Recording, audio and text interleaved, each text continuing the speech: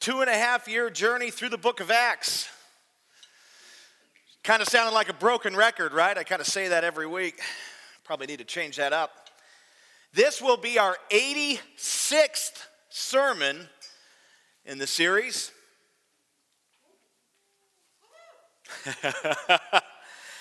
Woo, that's a lot of work. Man, it's been great. Last Sunday we wrapped up chapter 18. Chapter 18, we looked at how Paul began his third missionary journey in Galatia and Phrygia. We surveyed the Asian city, the Asia Minor city called Ephesus, and we were introduced to Apollos, that gentleman. And you know, we have all our sermons online, so if you miss a week, you can always go back and listen to an audio file, download an MP3. It's a good thing. And I'd encourage you guys to go back if you missed out. The whole series is online, so. This morning, we will begin to study Paul's ministry in Ephesus, which lasted about 3 years. Please take your Bibles and turn on over to chapter 19. And we're going to be looking at verses 1 through 7 today, Lord willing. We're certainly going to try to get through that text. And I'll pray one more time and then we'll get to work. Father, open our hearts and minds to the truth. Send the Holy Spirit to this place that he may discern, translate, interpret Scripture for us, for we do not have that ability to understand Scripture apart from the work of the Holy Spirit, it says in 1 Corinthians. Send the Holy Spirit to open our hearts and minds to the truth. Lord, I pray for a mighty work in our midst today. It won't be by my preaching, it won't be by my doing or anyone else. The only one that can do a mighty work is you, Christ. And so we pray, Lord, that you would do a mighty work in our lives here.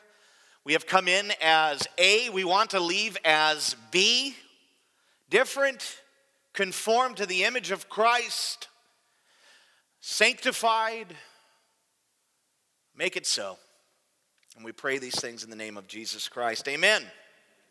All right, verse 1, chapter 19, verse 1. Aren't you kind of excited that we're in 19 now? It seems like these chapters are going a little faster, and that's basically because Luke is really beginning to summarize. You know, he's not showing us these full sermons anymore and things like that. He really begins to summarize, and so things are a little more expedited.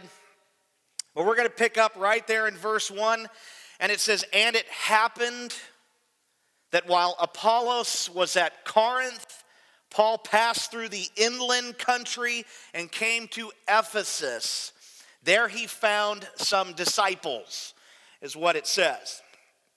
Luke begins by telling us very plainly where Apollos went to after he left Ephesus. You remember last week how we talked about at the latter part of chapter 18 where he was this gospel preacher, but his message was a little shy of being holistic. He didn't have the baptism component down, and a lovely married couple with matching names came to him and encouraged him and exhorted him, and he got on track. He had the gospel down, and he went away from Ephesus, and he went up into Corinth, is what Luke begins to tell us. That's where he went right after he left Ephesus.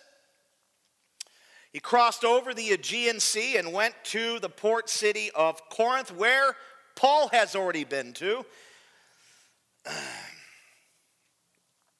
At the same time, Paul wanted to make good on his promise to return to Ephesus. We also learned about that weeks and weeks ago. He had a brief stop off in Ephesus, and he didn't stay there for more than a few days. He had a pact or a pledge to fulfill, and he had to go give a report to his church back in Syrian Antioch. He wanted to also give a report down in Jerusalem to the apostles, and so he didn't stay in Ephesus long, but he did make a promise. If the Lord had willed it, he would return.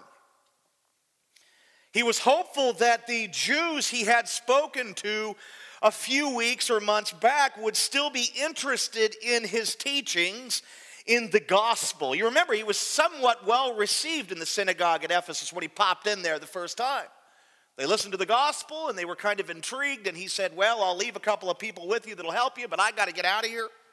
So he was hoping that those little flames were still kind of stoked and going, that he might return right in where he left off.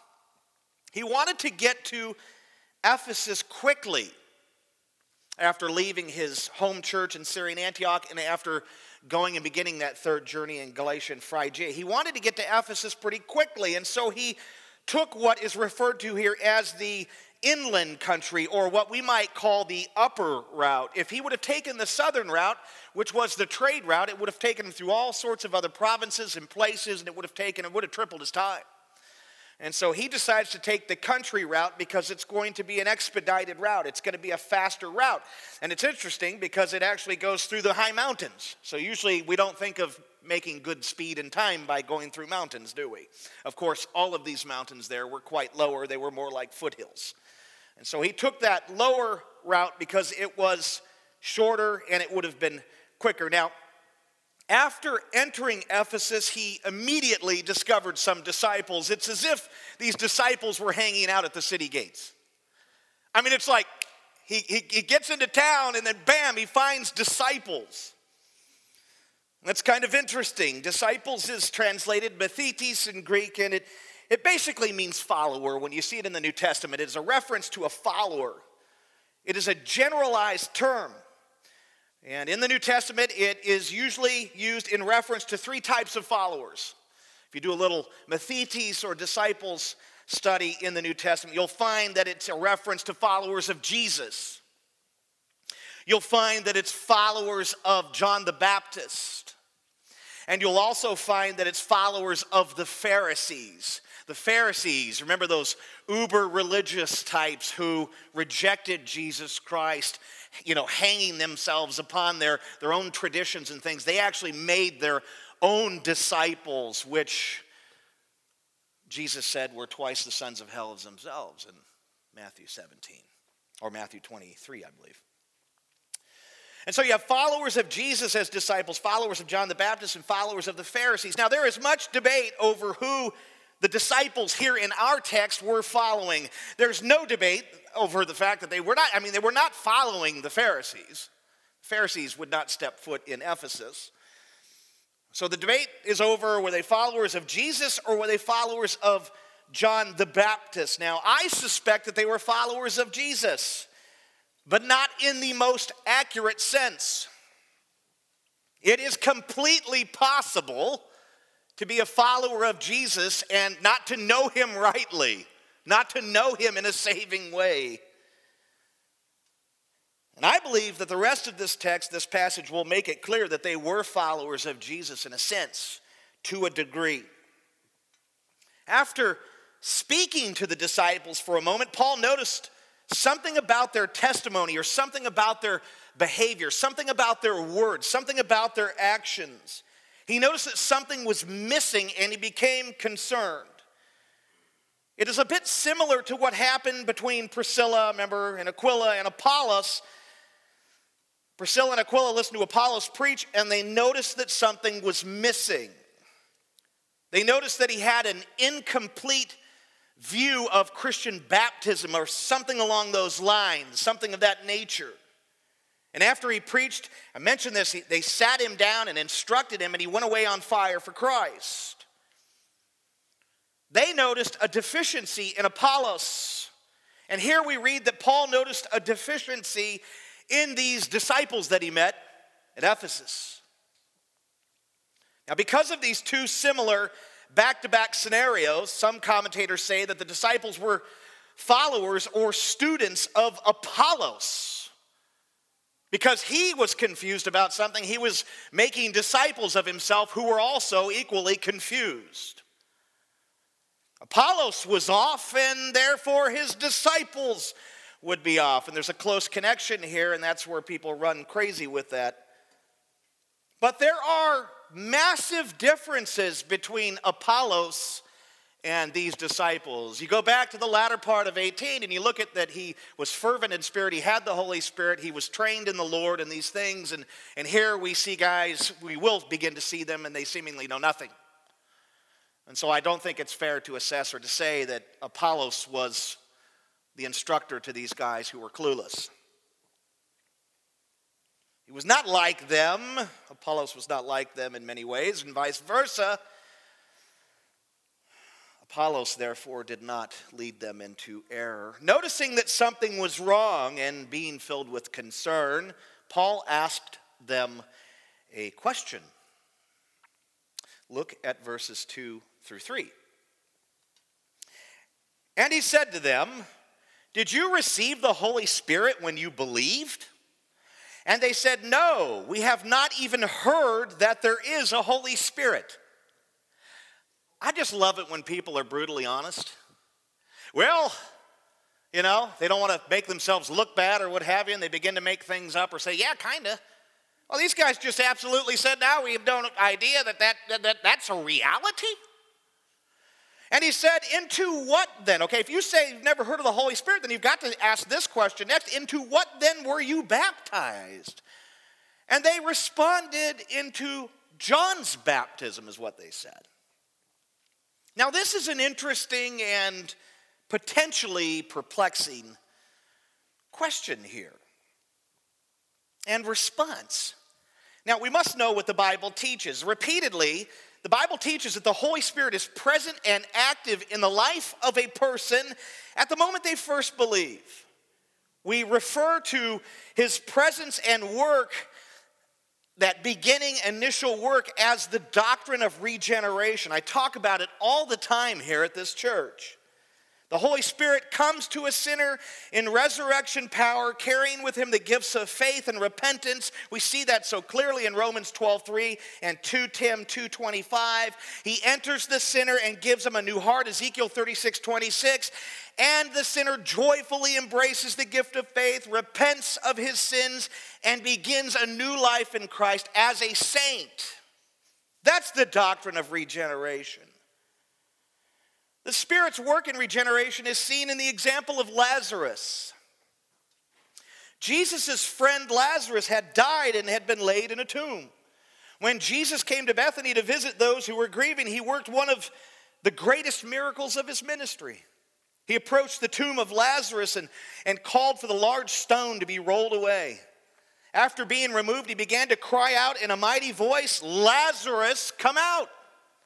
The people watching him must have thought he was out of his mind. Lazarus had been dead for 4 days and had begun to stink. The King James Version says he stinketh. You little stinker. But all of a sudden he appeared and walked out of the tomb. Now the parallel is this.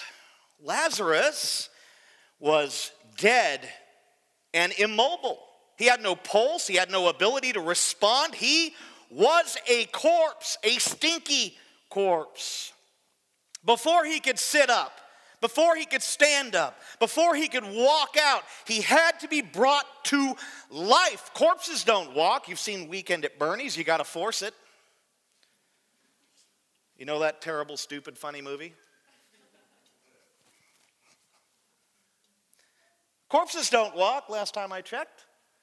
You see, before he could sit up and stand up and walk out, before he could respond or do anything, he had to be brought to life. Now, it is the same with spiritually dead sinners. Before they can understand, before they can repent, before they can believe, before they can obey, they must be brought to life. Now, Jesus brought Lazarus to life with his regenerating words, "Lazarus, come out." And the Holy Spirit brings sinners to life with his regenerating presence and power. Also, the Bible teaches that all who believe in Jesus have the Holy Spirit. Ezekiel 36:26, John 7:39, 2 Corinthians 1:21-22, Ephesians 1:13. I could blast you with verses. It also teaches that it is impossible to believe in Jesus apart from the work of the Holy Spirit. John 14:17, 1 Corinthians 2:14, 1 Corinthians 12:3. Now these fundamental truths, these biblical doctrines, this doctrine of regeneration, these truths about the presence of the Holy Spirit shed massive light on Paul's question. Paul knows that belief in Jesus and the presence of the Holy Spirit go together. He wrote about these things in his epistles. He knows that they are essentially two sides of the same coin. He knows the order too. He knows that when the Spirit comes, belief follows. He gets this. He knows the order. He gets all of these things. He understands these things. Now, somehow Paul could tell that the disciples did not have the Holy Spirit. As I said, they might have been acting a certain way. They might have been saying strange things. I get the sense that they were sitting around waiting for something to happen rather than going about spreading the gospel. We don't know, but Paul could tell that the Spirit was not in them. He could hear it, see it. He knew it. And he says, did you receive the Holy Spirit when you believed? This was his way of saying, why don't you have the Holy Spirit? What do you believe in? Who are you following? Who do you believe in? That's essentially what he's asking. Now, we ask the same question at times, don't we? We meet people who claim to be followers of Jesus, and then we notice their behavior, maybe something about their words, maybe their interpretation of certain scriptures is way off. And we ask, which Jesus do you follow? Which Jesus do you believe in? Or which version, what Bible are you reading? You following the Jesus of the Bible? Because quite frankly, and with all due respect, he's not down with what you're saying and doing. What you're doing is teaching something that is contradictory to Scripture. And as a follower of Jesus, that should very well be an impossibility. I know people who claim to be followers of Jesus but don't have the Holy Spirit. Their lives are not marked by the fruits of the Spirit. They say they love Jesus, but they don't act like they love Jesus. Actually, they seem to love the things that Jesus hates and hate the things that Jesus loves. These people are everywhere. The world is filled with these kinds of disciples. The church is filled with these kinds of disciples. The Bible has a number of different terms in reference to these people: tares amongst the wheat, and so on. And what we're looking at in our text is a classic example of this. We have a group of men who called themselves disciples, but at the same time did not believe in Jesus in a saving way. How do we know this? Because they did not have the Holy Spirit. In fact, the text takes it even further. Look at the answer they gave Paul. I just said it. No, we have not even heard that there is a Holy Spirit. Paul must have thought, what? Disciples of Jesus who have not heard of the Holy Spirit? Impossible. These guys were literally unaware of one of the most important days in biblical and world history, the day of Pentecost, where the Holy Spirit was poured out and the church was born, the Jerusalem revival. They were unaware of the Holy Spirit-led revivals in Samaria and Caesarea. Paul must have been baffled at this point. The Holy Spirit was at work throughout this entire region. And to be a follower of Jesus and to have never heard of, to know nothing about the Holy Spirit is incredible. Seeking to get to the bottom of their beliefs, right? Knowing without a shadow of a doubt that something is wrong. He asked another question. He says, into what then were you baptized? Paul somehow knew that these disciples had been baptized. It could be that they were trying to evangelize people at the city gates, and part of their message had to do with baptism. You remember, Christian preaching and baptism went together. Maybe when Paul approached the city gates, they may have told him to repent and be baptized. Hello, sir, welcome to Ephesus. We are disciples of Jesus. Please repent and be baptized. I doubt it happened that way, but we don't know how it went down. Now, Paul's question was meant to cut right to the core of the matter. It was meant to expose once and for all what these disciples believed, or better yet, who they believed in. The answer the disciples will give will reveal what they truly believe. That's why Paul asked the question. And how did they answer? They said, into John's baptism. These disciples had been baptized into John the Baptist's baptism. This means that their baptism was preparatory rather than proving. Now let me try to explain. John baptized for the purpose of preparing people for the arrival of the Messiah. As R.C. Sproul rightly put it, he kind of gives us an idea of John's, based on the scriptures of his study of it, he gives us an idea of what John basically preached as he went about or at the River Jordan. He would say something in this effect, that the Messiah is coming, your Savior is at the door, and you are not ready, you are still unclean, so you need to undergo a rite of cleansing to prepare yourself for the coming of the King, and after he comes, he will baptize you with the Spirit. That is the gist of John the Baptist's preaching. John's baptism was a preparatory baptism. He worked to get people ready for the Messiah.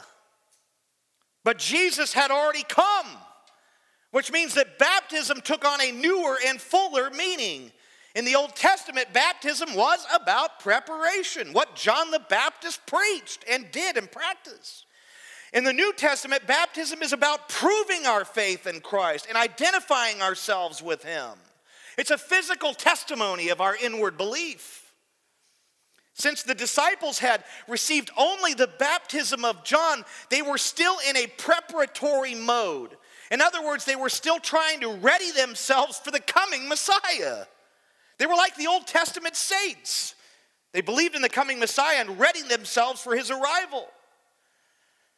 As soon as they answered Paul's question into John's baptism, Paul knew exactly what their problem was. He knew that they had a pre-incarnate type of faith. He knew that they had a Messiah is coming kind of faith rather than a Messiah has come kind of faith. And this would be the faith of your typical Judaism. He knew that they had yet to believe in the life, death, burial, and resurrection of the Messiah, Jesus Christ, as well as in the helper who came at Pentecost, the Holy Spirit. And for me, it's hard to imagine how these guys were unaware of all of these things. As disciples of John living in that region, it's difficult to grasp how they missed Messiah, the cross, and the resurrection. As I was studying, I read that there were many like them in the area. Disciples of John the Baptist existed in that region well into the 2nd century A.D. I know John the Baptist himself would not have been happy about that. Followers of himself, after and even long after the Messiah had come, no, that would have discouraged him. The purpose of his ministry, again, was to prepare people for Jesus and to point people to Jesus. He knew this. It became clear to him when he baptized Jesus and heard God say, "You are my beloved Son, with you I am well pleased." One time he was standing with his own disciples, and he pointed to Jesus and said, "Look, the Lamb of God who takes away the sin of the world." Before imprisonment, his ministry began to shrink. It began to dwindle down as his disciples were leaving him and going to follow Jesus. And in response, he said, "I must decrease so Jesus may increase." John knew who Jesus was and pointed others to him. Sadly, many who followed John stuck with John. They didn't transition to Jesus like they were supposed to do. Many of the original disciples of John continued to make disciples of John after he was killed. And then their disciples made disciples, and then their disciples made disciples, and so on. The cycle continued for over 200 years after Jesus ascended into heaven. Talk about missing the boat. Like Dobson at Jurassic Park. You see, this great danger exists today. Pastors who have strong leadership skills and charisma and powerful speaking gifts can unintentionally or very intentionally make their own disciples. Disciples who follow their every move, do whatever they say, read all their books, attend all their conferences, join all their networks, adopt all their ministry methods, and pretty much market and distribute all their materials. I refer to these pastors as rock stars and their disciples as roadies. Is this what Jesus had in mind for his church? Rock stars and roadies. The gates of Hades shall not prevail against my rock stars and their roadies. You know, what happens is the rock star pastor gets exalted and seemingly venerated, and the Lord Jesus is put on the high shelf or in the back seat, or in some cases, he's just put out completely. He's nowhere to be found. The ministry becomes all about that dude. And in the end, we are left with multitudes of disciples of men, not of Christ. This is tragic. Friends, this is pervasive today, just as it was in the first century. There are rock stars and roadies everywhere. Now back to the text. Once Paul diagnosed the disciples' problem, their pre-incarnate type of faith, he prescribed the remedy. Look at verse 4. And Paul said, John baptized with the baptism of repentance, telling the people to believe in the one who was to come after him, that is Jesus. Paul basically said, in effect, the purpose of John's baptism and preaching was to prepare and point people to the Messiah, that is Jesus. You see, these must have been the most liberating and joyous words these guys had ever heard. The Messiah isn't coming, he already came, and his name is Jesus. Now, I believe that Paul elaborated here. I believe that he went on to describe how Jesus lived and died and was buried and rose from the grave and conquered sin, Satan, death, and hell, and how he ascended and is seated at the right hand of the Majesty, and how he will come again in glory. Read his epistles, especially Ephesians, to see how Paul unpacked the gospel. I think he elaborated. But because of time constraints, Luke abbreviates. He does this all the time. He must have went into detail. The end of the Gospel of John, it says if we were to write down everything that Jesus said and did, there wouldn't be enough books in the world to write the stuff down. Yeah, Jesus said and did, or at the very minimum, did more than what is recorded. So I think he elaborated. Luke likes to abbreviate, summarize, and drive home his main points. Paul's explanation of Jesus in this text isn't the main point of this text. Now think about these disciples. After hearing this, their hope would have been shifted off of the one to come onto the one who came and is coming again.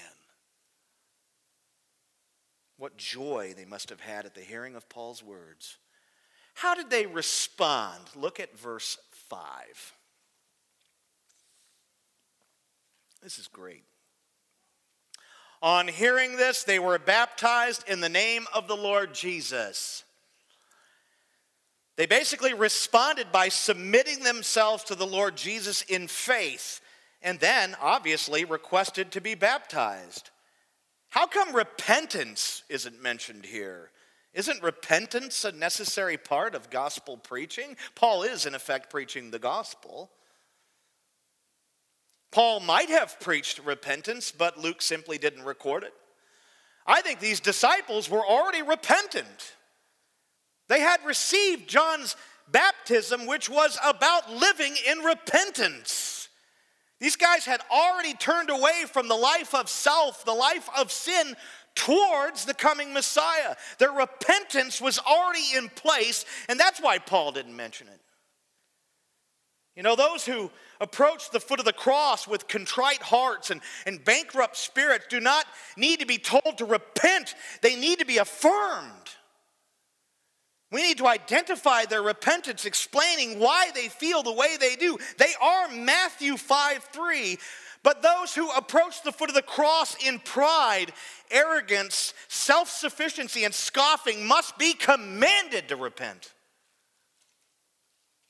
You know, when the Holy Spirit invaded my life, I didn't need people to come to me and tell me to repent and turn from my self-sufficiency. Why? Because the Holy Spirit helped me, made me realize that my self-sufficiency was completely insufficient. I couldn't save myself. This was a reality that I had never thought about or experienced. And in a nanosecond, I knew I was toast on my own. I couldn't save myself. See, repentance is an important and necessary part of gospel gossiping, speaking the gospel, and preaching, but we must also know our audience, right? Who is in front of us? What is their condition and attitude? Is the Holy Spirit already at work in their life? We must assess them, listen and assess them, and be willing to adjust our method, not our message. Some will require a heavy emphasis on repentance, and others more of an affirmation of what the Holy Spirit is already doing in them. Now, I think that's what's going on here in the text. The Holy Spirit is at work. They can't recognize it. Something's happening. They're on a path. Now, how did Paul respond to their, new faith and their request to be baptized? I know the text doesn't say that, but it has to be there because that's been the order and the way that it has worked since the beginning of Acts. Nothing's changed here. What did he do? When they said, we believe and we want to be baptized, he baptized them in the name of the Lord Jesus. As I said, the pattern and order in Acts is what? Repentance, belief, and baptism. Now let's look at verses 6 through 7. 6 through 7. And when Paul had laid his hands on them, the Holy Spirit came on them, and they began speaking in tongues and prophesying. There were about 12 men in all. Verse 6 is one of the most misinterpreted verses in the entire Bible. People have slaughtered this verse, absolutely annihilated it. Some say that it teaches that a person does not receive the Holy Spirit until they're baptized. Baptismal regeneration is what that's referred to. And some say it teaches that there exists a second blessing in the form of a ritualistic baptism called baptism of the Holy Spirit, where you can receive the gift of tongues and or prophecy or something else. Both views are based on terrible interpretation. Bad interpretation. Have you ever heard of the term eisegesis? Does that ring a bell? Eisegesis, not as in Jesus Lord, G-E-S-I-S, E-I-S-E-G-E-S-I-S, eisegesis. Eisegesis means to interpret a Bible verse or passage by reading into it one's own ideas. It means to layer your thoughts and beliefs, preconceived notions, onto a text. And have you heard of exegesis, which is essentially the opposite? Exegesis means to provide a critical interpretation of the text apart from one's own ideas. It means to interpret Scripture just as it is, and in accordance with the original language, and in light of all Scripture. Now, it is through eisegesis that the errors and false doctrines come forth. Men look at a verse, they search their thoughts, they imagine what that verse might mean, and then they provide an interpretation. Let me give you a classic example of this from John 3:16. Everyone will be familiar. John 3:16 says, "For God so loved the world that he gave his only Son, that whoever believes in him should not perish but have eternal life. Most famous verse in the universe. Okay, we all have heard that over and over and over. We've read it 1,000 times. Eisegetical interpretation of that verse, Christ came and died for the whole world. That's an eisegetical interpretation. An exegetical interpretation is God so loved the world. Now, which one does the verse say? Does it say that Christ came and died for everyone? Or does it say God so loved the world? You see, one is an eisegetical approach. It's looking at it and misreading it and misinterpreting it, and then coming to the conclusion that it says that since God so loved the world, that Christ must have came and died for every single person.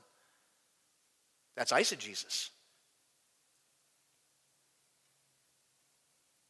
The big kicker is that it says, and I don't know how eisegetical people come to this conclusion, that whoever believes. That's not everyone. The verse itself annihilates the idea that Christ came to die for everyone, and so do the first 1 through 16 verses of that chapter. Destroys it.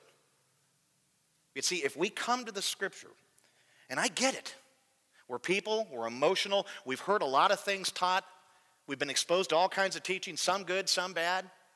We develop this theology, we develop this preconceived notion, we have these ideas about God and how he must be exactly and what he does and what he's obligated to do in some sense. And then we look at a verse and we begin to layer our feelings, emotions, understanding onto the verse instead of reading it plainly, studying it plainly, and coming up with the interpretation that's right there.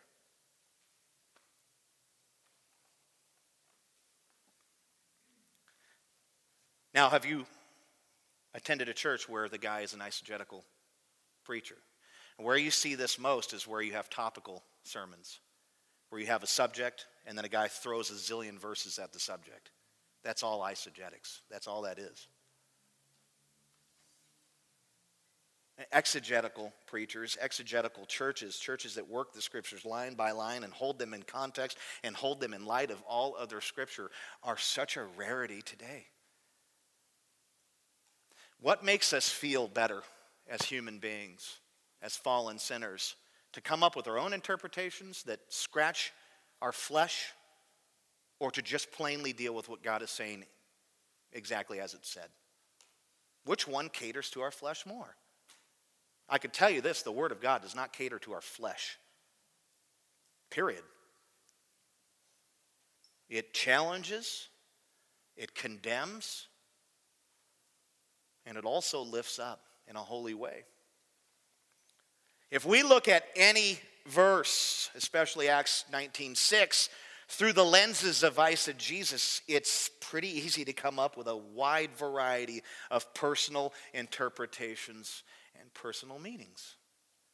But if we keep verse 6 in its direct context, verses 1 through 5, and in the broader context of all Scripture, that would be exegesis, if you will, we can achieve the proper interpretation. In fact, the only way that you can interpret Scripture properly is in exegetical form. It's impossible to come up with what's right the other way. Here is what Paul did in verse 6. This is the verse of massive debate, crazy, wacky theology, insane misunderstanding that has led countless millions into heresy. This is the verse. Here's what he did. He simply put his hands on the disciples to show them that they were accepted and included in the church. That's all the laying on of hands is. That's all it ever is. In some cases, when the Lord Jesus laid his hands on people, he healed them. In some cases, the apostles did that as well. They didn't walk around and possess healing power. The Spirit worked the miracle through them in the moment. No one has ever been anointed apart from Jesus Christ with those powers. No one. All he did was put his hands on these men to show them that they were accepted and included in the church. They believed, they were baptized, the Holy Spirit was in them. That's all he did. That's it. He did not anoint them with the Holy Spirit or with spiritual gifts. Paul could not transfer the Spirit or spiritual gifts to anyone. Only God, the Holy Spirit, can do those things. What we have here is a timing issue. These things happened as Paul was ministering to these guys. Paul wasn't making them happen, God was. Paul was simply a servant of God, not the orchestrator, not the distributor. And when the Holy Spirit came upon these men at the touch of Paul, this wasn't a regenerating or saving act because they already had faith and been baptized. You don't baptize non-believers. The scriptures forbade that. The Spirit came upon them for the purpose of anointing them with noticeable gifts so that Paul and others could see that they were truly saved and possessed by the Holy Spirit. Now, this has happened again and again and again. Do you remember what took place at Jerusalem on the day of Pentecost? The Holy Spirit came upon 120 believers and anointed them with the gift of tongues. Keep in mind, the Holy Spirit came upon what? Believers. They were already believers. He came upon them, anointed them with the gift of tongues. They went out and preached the gospel to a large multicultural, multilingual group. 3,000 were saved and the church was born. Read Acts chapter 2. Remember what took place at Caesarea? Peter traveled there and preached the gospel to Cornelius and his household, and everyone got saved. Cornelius and his household and his servants, everyone got saved, and they all began to speak in tongues, Acts chapter 10. In Jerusalem and at Caesarea, the gospel was preached. People got saved and baptized. The Holy Spirit came upon them, anointing them with tongues as a sign. Churches were planted and spiritual revivals were ignited. That is exactly what's happening here in Ephesus.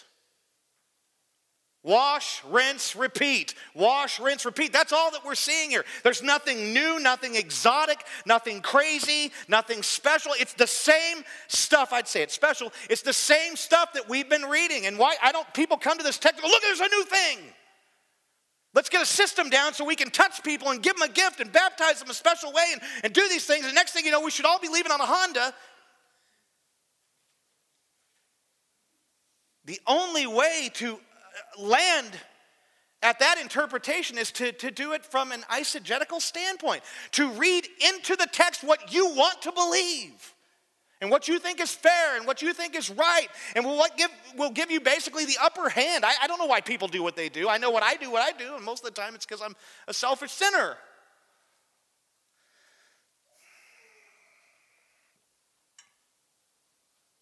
This is exactly what happened at Ephesus. It is the same thing from Jerusalem. We could even talk about Samaria, talk about Caesarea, and in all the other places. Think about the global impact of the gospel at this point in the narrative. The Holy Spirit was triangulating between major cities. Why? So the gospel could be spread to the rest of the world.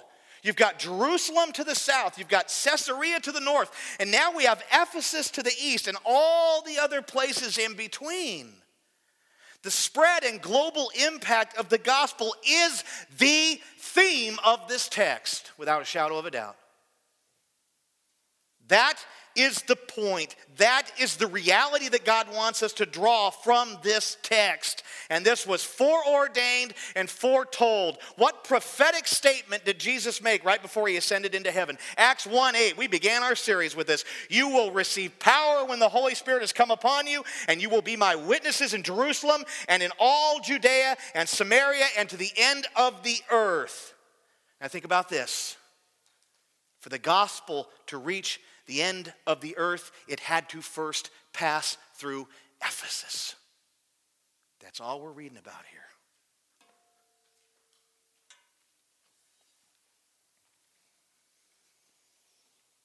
To make this text about baptismal regeneration or a second blessing through baptism of the Holy Spirit or about tongues, languages, or anything else is to completely misunderstand and misinterpret this text. This text has nothing to do with those things. It does not contain them, and it does not support them. Don't be an eisegete. Don't layer your thoughts and ideas onto Scripture. Be an exegete. Take a text just as it is. Study it in context. Compare it with other scripture. Believe it, obey it, and share it just as Paul did at the gates of Ephesus. Every one of us will be provided in some way, shape, or form with an opportunity to proclaim the actual truth to someone who's confused. We just talked about how there's people everywhere who say they're following Jesus and don't act like it or live like it or speak like it or anything. What a grand opportunity for us to bear witness to them. What was Paul doing in Ephesus? He was essentially taking some guys who I think for the most part meant well, but who were misinformed, who lacked understanding, who weren't even saved. Are we so afraid of people today that when we see behavior and craziness in these things that we just won't say, I don't really think you're really following Jesus. It looks different.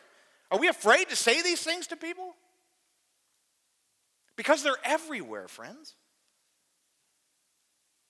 The scary thing is that we hear that, oh, you're a follower of Jesus, and then we just assume, and then we leave it at that, and then we just go about our business. What if Paul had left these guys at the gates and just walked away? You know these people. Some of them live under our own roofs. We ought to do all we can to proclaim the gospel in a whole, full sense. And when we see things that don't line up, and I tell you what, we are going to have the most grand opportunity to do this. I think it's going to be in an unprecedented way with the way our culture, the direction it's moving, and with how so many in the church are following on this gay marriage thing. And that's just one issue. Are we going to sit back and say, it's okay, you're right, there's a different way to look at Scripture? That would be equivalent to walking away from these disciples and saying, okay, you believe in Jesus, see you later. We have the same Jesus. You believe things that contradict Scripture, and yet you believe Jesus, and we're just going to allow room for some eisegetical understanding of certain texts. We are obligated to speak truth in love. Not to walk away or to assume or to let people travel down the broad road. They ought to be dragging us. We ought to be clinging to their ankles as they go down the broad road. Don't do it. And what do? Well, there's a different way to look at it, so go off. Go off.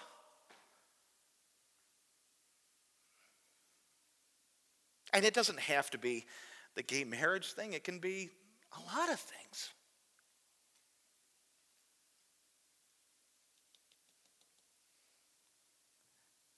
You know, we are to be prepared to make a defense to anyone who asks us for a reason for the hope that is in us. Yet may we do it with gentleness and respect. This isn't about annihilating people. It's not about hurting people. We're not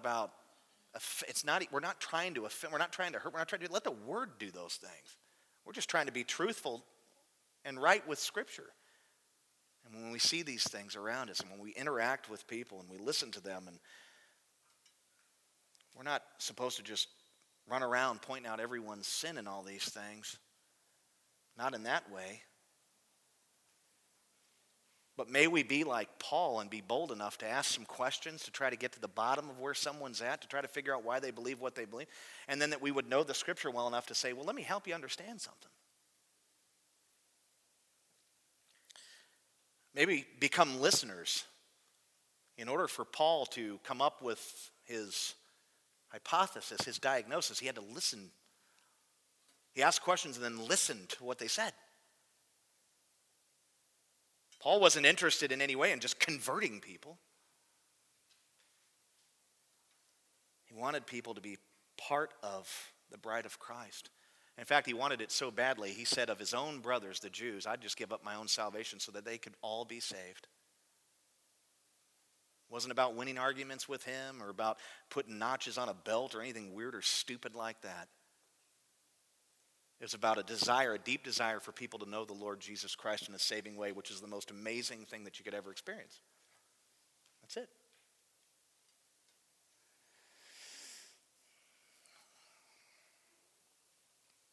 We have a time to respond. Communion. Communion is for believers only. If you have yet to submit your life to Jesus Christ as your Lord and Savior, then you want to sit this out. I would also say to you, if you are a believer and you have no intention of turning from sin, I would also tell you to sit it out. You got no business taking it. And maybe, I don't know what sin you're wrestling with this morning. I don't know where you're at or what you've been going through. Maybe it has something to do with this. Maybe you're like these disciples and you say, I love Jesus and I follow Jesus, but you're not living that way. You're living in a way that just completely contradicts that. Maybe you know you've strayed from Christ. You've walked away from the sheep pen, if you will. You've walked away from the shepherd. Maybe that's where you're at. Maybe it's something else. I don't know. You spend some time, believer, before you take these elements, if you intend to take them, take a moment reflecting upon what you've heard. Repent of any sin that you have. Remember what Christ did, his finished work, and be refreshed by God's grace. Don't walk out of here without the intention of actually doing something. Repentance actually means action. It's not just, I'm sorry I did that, and then go back to business as usual. Repentance means to turn away from it.